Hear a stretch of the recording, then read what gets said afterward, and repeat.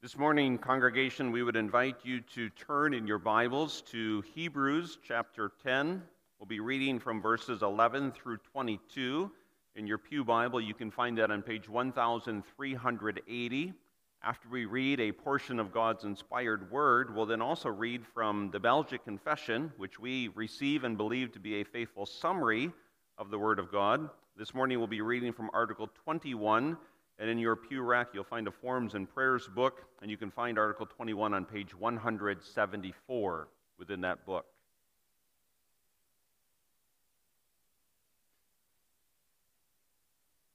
We read from the Word of God, beginning at Hebrews 10, verse 11. And every priest stands ministering daily and offering repeatedly the same sacrifices, which can never take away sins. But this man, after he had offered one sacrifice for sins forever, sat down at the right hand of God, from that time waiting till his enemies are made his footstool. For by one offering he has perfected forever those who are being sanctified. But the Holy Spirit also witnesses to us, for after he has said before, "This is the covenant that I will make with them after those days, says the Lord. I will put my laws into their hearts, and in their minds I will write them." Then he adds, "Their sins and their lawless deeds I will remember no more." Now where there is remission of these, there is no longer an offering for sin. Therefore, brethren, having boldness to enter the holiest by the blood of Jesus, by a new and living way which he consecrated for us through the veil that is his flesh, and having a high priest over the house of God, let us draw near with a true heart and full assurance of faith, having our hearts sprinkled from an evil conscience and our bodies washed with pure water. Thus far the reading from the Word of God. Article 21 of our Belgic Confession is entitled simply "The Atonement," and it states, "We believe that Jesus Christ is a high priest forever, according to the order of Melchizedek, made such by an oath, and that he presented himself in our name before his Father to appease his wrath with full satisfaction by offering himself on the tree of the cross and pouring out his precious blood for the cleansing of our sins, as the prophets had predicted. For it is written that the chastisement of our peace was placed on the Son of God, and that we are healed by his wounds. He was led to death as a lamb. He was numbered among sinners and condemned as a criminal by Pontius Pilate, though Pilate had declared that he was innocent. So he paid back what he had not stolen, and he suffered the just for the unjust in both his body and his soul, in such a way that when he sensed the horrible punishment required by our sins, his sweat became like big drops of blood falling on the ground. He cried, my God, why have you abandoned me?" And he endured all this for the forgiveness of our sins. Therefore we rightly say with Paul that we know nothing but Jesus and him crucified. We consider all things as dung for the excellence of the knowledge of our Lord Jesus Christ. We find all comforts in his wounds, and have no need to seek or invent any other means to reconcile ourselves with God than this one and only sacrifice, once made, which renders believers perfect forever. This is also why the angel of God called him Jesus, that is, Savior, because he would save his people from their sins. A congregation of the Lord Jesus Christ, you will note, if you listen carefully, that in the Belgic Confession's 21st article, there is a quote of the Apostle Paul taken from 2 Corinthians 2, verse 2. That quote is that Paul purposed to know nothing among the Corinthians except Jesus Christ and him crucified. By God's grace, although we acknowledge our own shortcomings, that's also our desire in the midst of this congregation, to know nothing except Jesus Christ and him crucified. Congregation, that we would be a congregation that at the end of the day, so to speak, in its very essence of our core conviction and belief, that we are Christ-centered, that we also take great joy in knowing nothing except Jesus Christ and him crucified. My homiletics professor encouraged us back in my seminary days to think of our sermons and to try to identify, humanly speaking, of course recognizing full dependency upon the Holy Spirit, but to try to identify what the goal of our sermon would be. And so again this morning, in the early morning hours, as I sat in the desk in my study, I reflected upon this sermon. I asked, what is my goal for this sermon? Now again, I want to stress, lest we be misunderstood, it's not as if we understand that we ourselves can accomplish this. There is prayerful dependency upon the work of the Holy Spirit, blessing the preaching of the Word. Nevertheless, what is the goal? The goal would simply be this: that we as a congregation and whoever hears these words in whatever means would know that there is one perfect mediator between God and man, the man Jesus Christ. That's the simple goal for this morning, to make known to you as a congregation that there is one mediator between God and man, the man Jesus Christ. And that having made that known, that then we would be drawn to him in the sincere, continuous exercise of a genuine faith. Article 21 of the Belgic Confession concludes, you might say, the consideration of the person and the work of the Lord Jesus Christ. Further articles will then transition into what we call soteriology, that is the application of redemption. And it will deal with such things as faith and such things as justification and conversion. The last several articles of our Belgic Confession have dealt with who exactly Jesus Christ is and what exactly he has done. And especially in Article 21, there is this focus upon Jesus Christ with his two real natures united in one person in the role or in the capacity of a mediator. And that gives us our theme then for this morning, our belief concerning Jesus as mediator. We'll notice, first of all, the person of Jesus as mediator, and then secondly, the work of Jesus as mediator, and then thirdly, the result of Jesus as mediator. So our belief concerning Jesus in his identity or his essential role as mediator, the person, the work, and the result. So the person of Jesus as mediator, and the first thing we want to emphasize is that Jesus Christ has been appointed to this position of mediator. Now perhaps we do well to first of all define what the Scriptures mean with the concept mediator. Well, synonyms would be sureties, or perhaps a guarantor. But what this idea is that a person is appointed to a position with a task, and that task is to bring about reconciliation between two parties or two persons who stand in opposition one to another. We often think of mediation as trying to bring two parties who are at odds with one another to a point of mutual compromise whereby there can be a certain degree of reconciliation. And while that does us some service, we should not misunderstand this whole idea of mediator in the sense that Jesus Christ gets the Father to give a little bit and gets the sinner to give a little bit, and in that way brings the Father down from his throne of infinite justice and brings the sinner through a process of moral improvement so that there is harmony and reconciliation. That's not the idea that Scripture would lay before us of the mediating work of the Lord Jesus Christ. The Scriptures would tell us that Jesus Christ was appointed to this task and to this office of mediator from eternity with what theologians often call a covenant of redemption or a pact of salvation or a council of peace.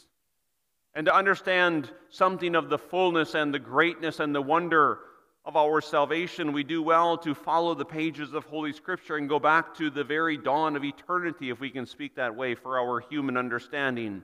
And there, before anything was ever created, there was an eternal counsel, an eternal will, an eternal decision within the Godhead, between the Father, the Son, and the Holy Spirit. For the purpose of exalting himself, God determined that he would save a people unto himself. And the Father elected certain individuals, certain particular individuals, whom he would save.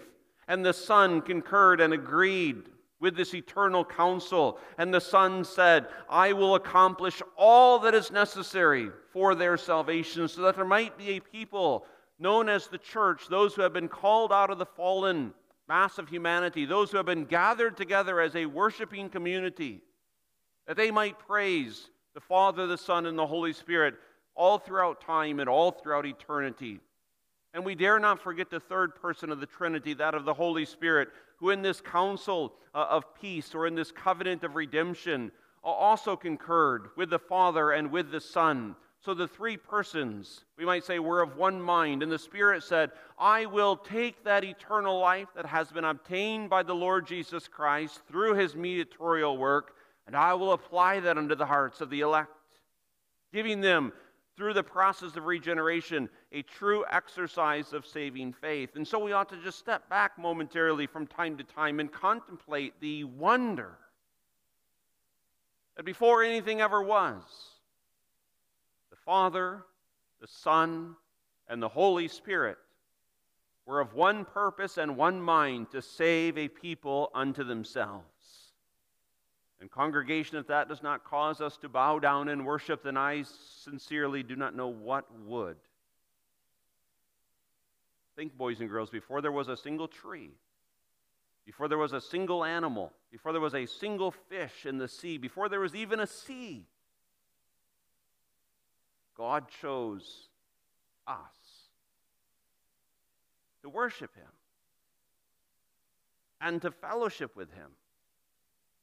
And he did so by appointing the second person of the Trinity, Jesus Christ, to this capacity of mediator. Ephesians 3, verse 11. At any time you need to defend, perhaps to a skeptic or to an unbeliever, the eternal purposes of God in salvation, Ephesians is a good place to begin. Ephesians 3, verse 11, according to the eternal purpose which he accomplished in Christ Jesus our Lord. So what is God doing throughout human history? He's fulfilling his eternal decree. And what is the focus of his eternal decree? The glorification of himself through the church of the Lord Jesus Christ. And so Jesus Christ was appointed to the role of mediator. We read of this in our text, but also other scriptural passages. And so if you've kept your Bible open this morning, one cross-reference would be to Hebrews 5, verse 1. There we read as follows, that every high priest taken from among men is appointed for men in things pertaining to God, that he may offer both gifts and sacrifices for sins. Now, I trust that those of you who are older have been well catechized, well instructed in the threefold office of Christ as mediator.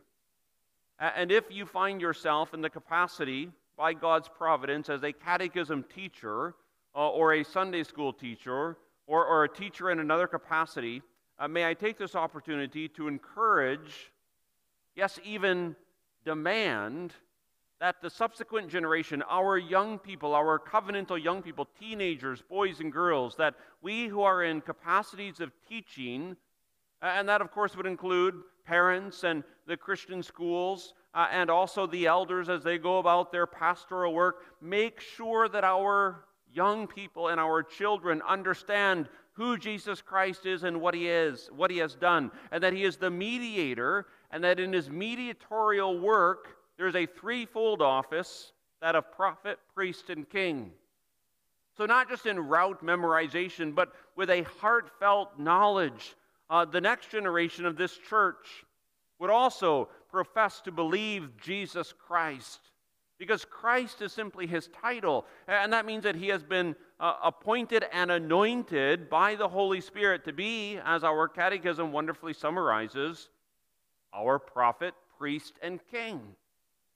So we focus in this Article 21 and also in our text, and really the entirety of Hebrews is written to emphasize the superiority of Jesus Christ as priest over everything that was foreshadowed in the Old Testament, all of the earthly priests, all of the earthly sacrifices, the unending flow of blood that came forth from animals. It all pointed forward to something greater, and that greater is the Lord Jesus Christ. Hebrews 5 verse 1 identifies the role of a priest. A priest was to represent people in the presence of God. But notice how he represents those sinful people. And this points out the mediatorial work of Jesus Christ. The priest does not come and as a defense attorney just tried to put a spin on the facts. So the priest did not come into the presence of God, especially on the Day of Atonement, and he did not say in the presence of God, well, Lord God Almighty, the people of Israel are not really that bad. He did not say, well, the people of Israel just simply lack some sense of God consciousness. He did not say, well, the people of Israel are much better than the Canaanites. In essence, the priest came representing the people, the covenant people, and he said, they have sinned. They have sinned against you, O God. But there is blood. There is sacrificial blood. And I firmly believe that if you just simply read Scripture, you will have to acknowledge that the church needs to get back to the focus on the basics. Coming into the presence of an infinitely holy God and saying, we have sinned. We have sinned against God. We make no excuses. We offer no explanations. But we look with hope and with faith upon the mediator, Jesus Christ. And we look at his work. And that's our second point. What exactly does Jesus do as a mediator? Two things that come up within Article 21, reflecting upon Scripture, is that Jesus Christ provides a death of sacrifice and a death of atonement. Now, you'll notice if you look at those two subpoints, there is a common theme running throughout them, and that is the death of the Lord Jesus Christ. Now, we want to be clear that we believe that the work of our mediator is a unified work. And so here also, a word of encouragement to the catechism instructors to instill within our young children and our young people a working knowledge of the states of humiliation and exaltation. This is part of why we confess this every Sunday evening with the Apostles' Creed. We profess to believe that Jesus Christ, and then we go through the states of his humiliation. Was conceived by the Holy Spirit, born of the Virgin Mary, suffered under Pontius Pilate, was crucified, dead, and buried. But we never stop there. We continue on to the works, the states of his exaltation, that he rose again from the dead, that he ascended into heaven, that he sits at the right hand of the Father. And then we point forward with hopeful anticipation to that final display of his exaltation, that he will come again to judge the living and the dead. That was what we mean by the unity in the redemptive work of the Lord Jesus Christ. And certainly we affirm all of that, and every single aspect is essential. But you cannot deny that if you read Scripture, the death of the Lord Jesus Christ is emphasized as being absolutely essential for our salvation. Why did Jesus Christ have to die? More specifically, why did he have to die the death that he died? We point out in our outline that his death was a sacrifice. And we are well aware that modernism, as it affected theology, will begin to snicker and laugh at this point. And we are well aware that there are many who find themselves within the realm of a Christian church, so-called, who will also join in snickering and laughing. Oh, this preacher's going to preach some more about the death of Jesus Christ as a sacrifice. Yes, we are. Because we cannot get around it and do faithfulness to Scripture. And we chose our text, you might say, somewhat randomly. I don't mean that we just flopped open the Bible and put our finger on a passage and said, well, this will be the text. But the death of the Lord Jesus Christ, it's everywhere within Scripture. Hebrews 10 is just one example. But notice how you read through this, and you cannot get around the fact of the importance of the death of Jesus Christ as a sacrifice. Just simply verse 12 of Hebrews 10, but this man, after he had offered one sacrifice for sins forever. And now we could spend a whole lot of time which we don't have this morning, unfolding the development of the sacrificial system. We just want to underscore that God is the one who reveals the sacrificial system to sinful man. And he did so there in the Garden of Eden as he clothed Adam and Eve with the skins of an animal that had been sacrificed. And what exactly is the sacrifice? The sacrifice is Jesus Christ himself. So he's not only the priest, but he is also the sacrifice. He offers up himself. He offers up himself in regards to his human nature, because it is the human nature that has offended God by sinning against God. And so Jesus Christ, having taken a human nature unto his person, in what we call the hypostatic union, now takes that human nature, body and soul, the essential components of human nature, and he lays them, so to speak, on the altar. And certainly not passively, as if things were out of his control. He's active all throughout the trial that he underwent in the presence of Pilate. He's in complete control, even as he is led outside of the city of Jerusalem. He is in complete control, even as the Roman centurions begin to pierce his hands and his feet with nails. And as he is lifted up off of the earth, underneath the presence of heaven, he remains in complete control, offering himself as the sacrifice for sin, so that God's holy wrath that is stirred up in indignation against sin can then be poured out upon him, not just on the cross, but especially in the Garden of Gethsemane, and especially during those dark hours on the cross.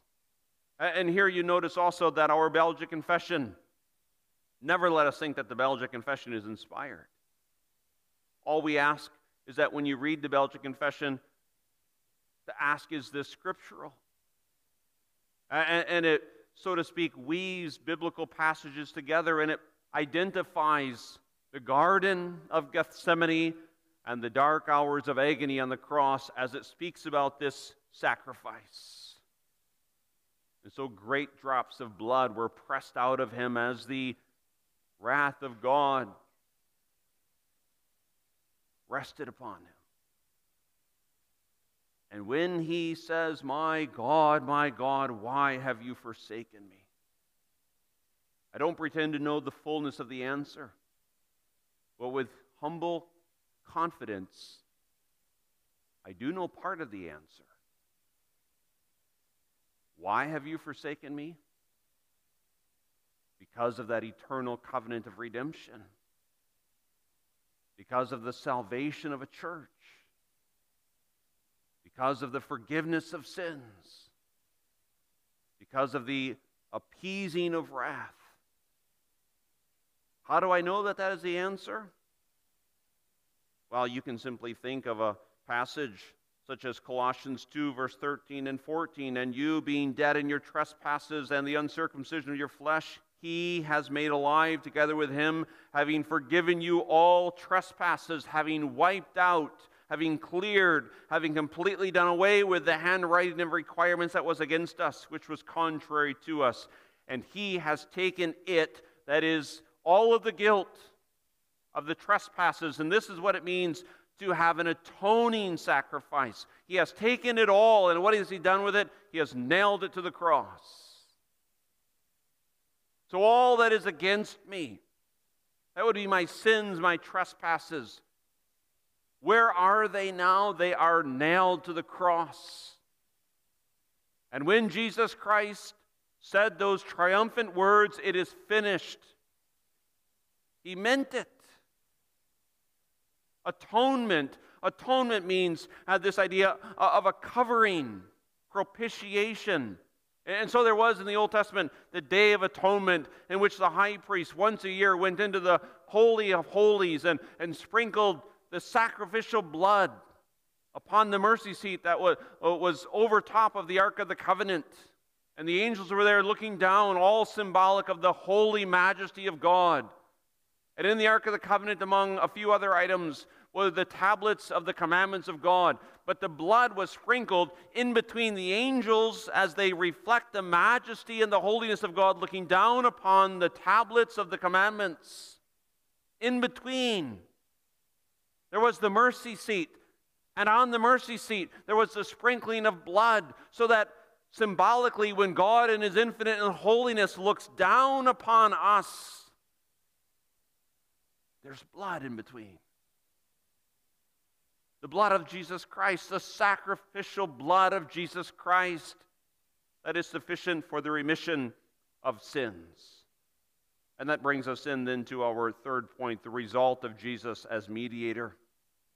Here we cross-reference a passage again in Hebrews chapter 5, verse 9. And having been perfected, He, that is, of course, Jesus Christ, became the author of eternal salvation to all who obey Him. The author, the accomplished eternal salvation. So you might say, what is the result of Jesus as mediator? You could put it down in one word: salvation. Let us never forget that this is what Jesus came into the world to accomplish: the salvation of sinners. Now, yes, He is the wise prophet, and He is the royal king. But let us never forget also that He is the sufficient priest. And you can, of course, divorce these one from another. That's why we didn't say three offices of Christ, but we said a threefold office.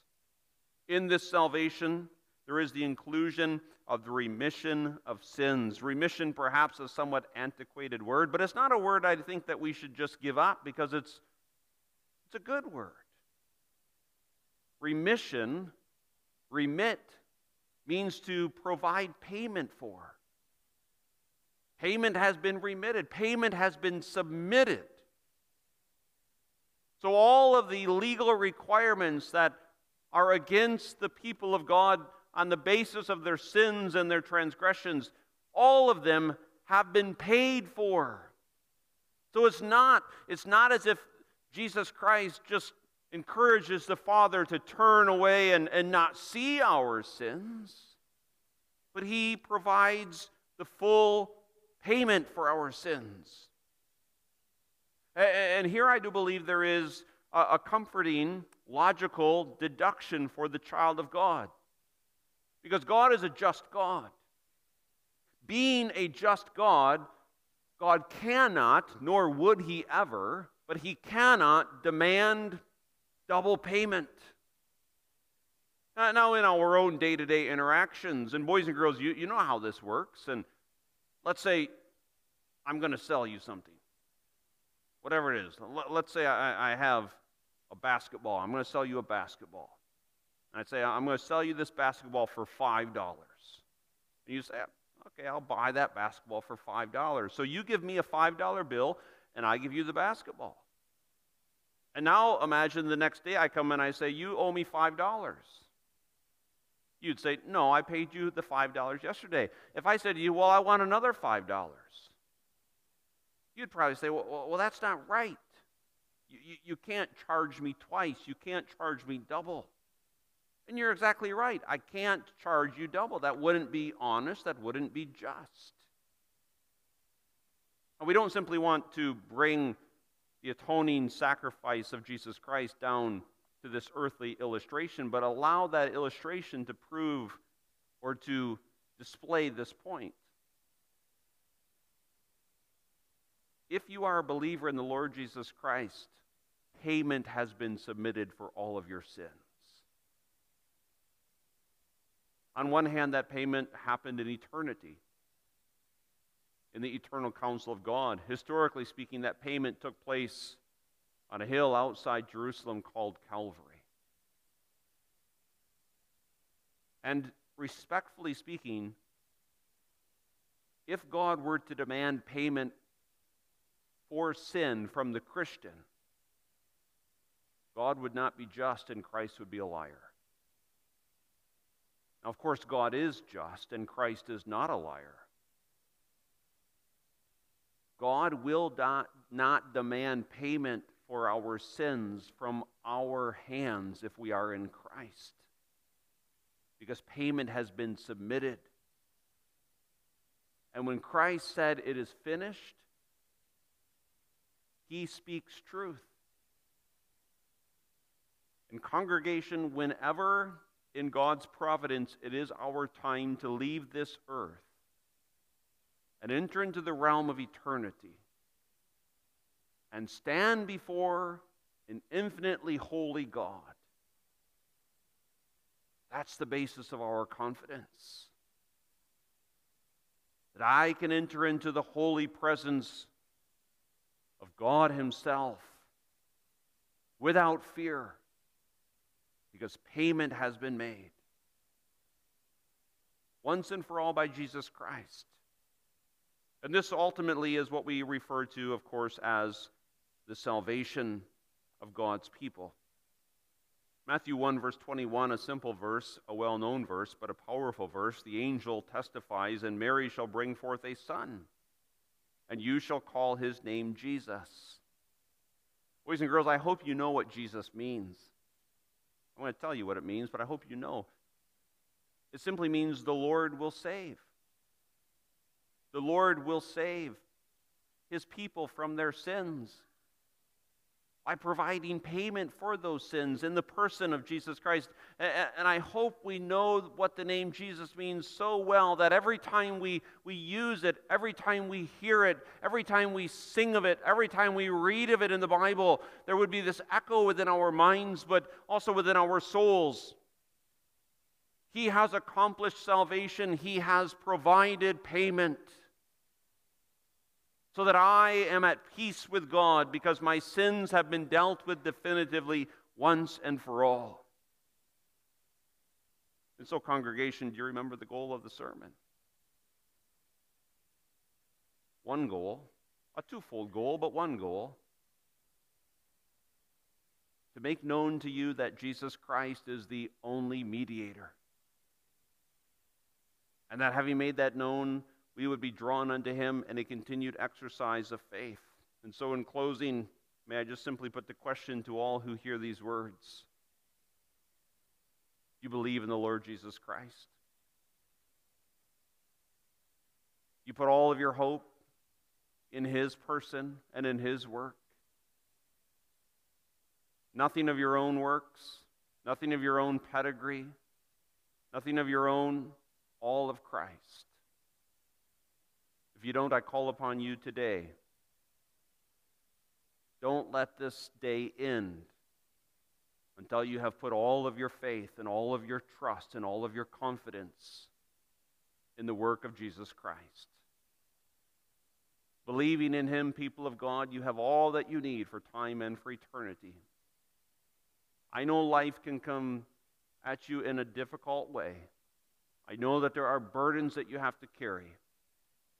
I know that there are discouragements, difficulties.